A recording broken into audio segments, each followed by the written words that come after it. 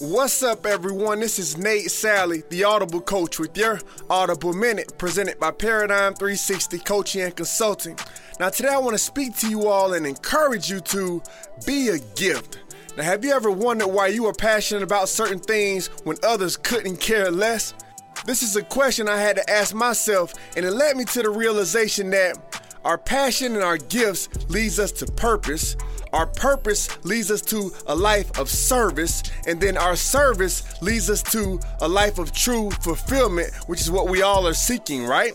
So, for example, I've always loved writing since I was a kid, especially writing poetry. I remember I would have writing assignments when I was a kid, and I would always turn it into a poem because that was the best way that I felt I could express myself and kind of stand out as well. And even today, I can't hear a good beat without thinking of a hook or a potential song. So I believe this must be tied to my purpose, right? Also, the fact that I lose sleep at night because I'm passionate about seeing others live to their full potential in a world where mediocrity is not only accepted, but it's taught in many cases. That's tied to my purpose. So your God-given purpose will always be bigger than you. So now that I understand my God-given purpose, it has led me to write poetry, songs, and speeches to speak life into others. It has pushed me to invest in myself, to pay for training, books, and certifications to better equip me to make a difference in the lives of others. Purpose has led me to service. Ironically, the more life aligns with my God-given purpose and the more I serve, the more fulfillment I experience in my own life. I'm not sharing these things to say, hey, look at me and I have it all together. Trust me, I still have struggles like anyone else, but I'm sharing this to encourage you.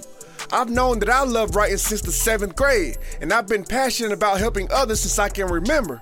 But I didn't begin intentionally using my passions and gifts to make a difference in the lives of others till I was 34.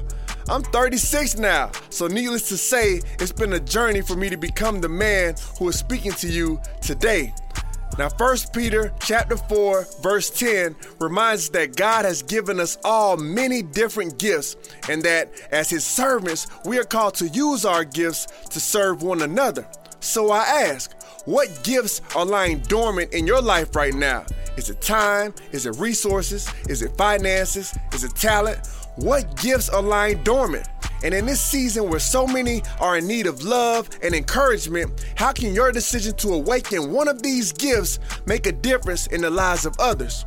I believe we've all been gifted to be a gift. So choose to make your presence a present and be a gift today. Once again, this is Nate Sally, the Audible coach. Thank you for your time, and don't forget, be encouraged. God loves you. Dream out loud.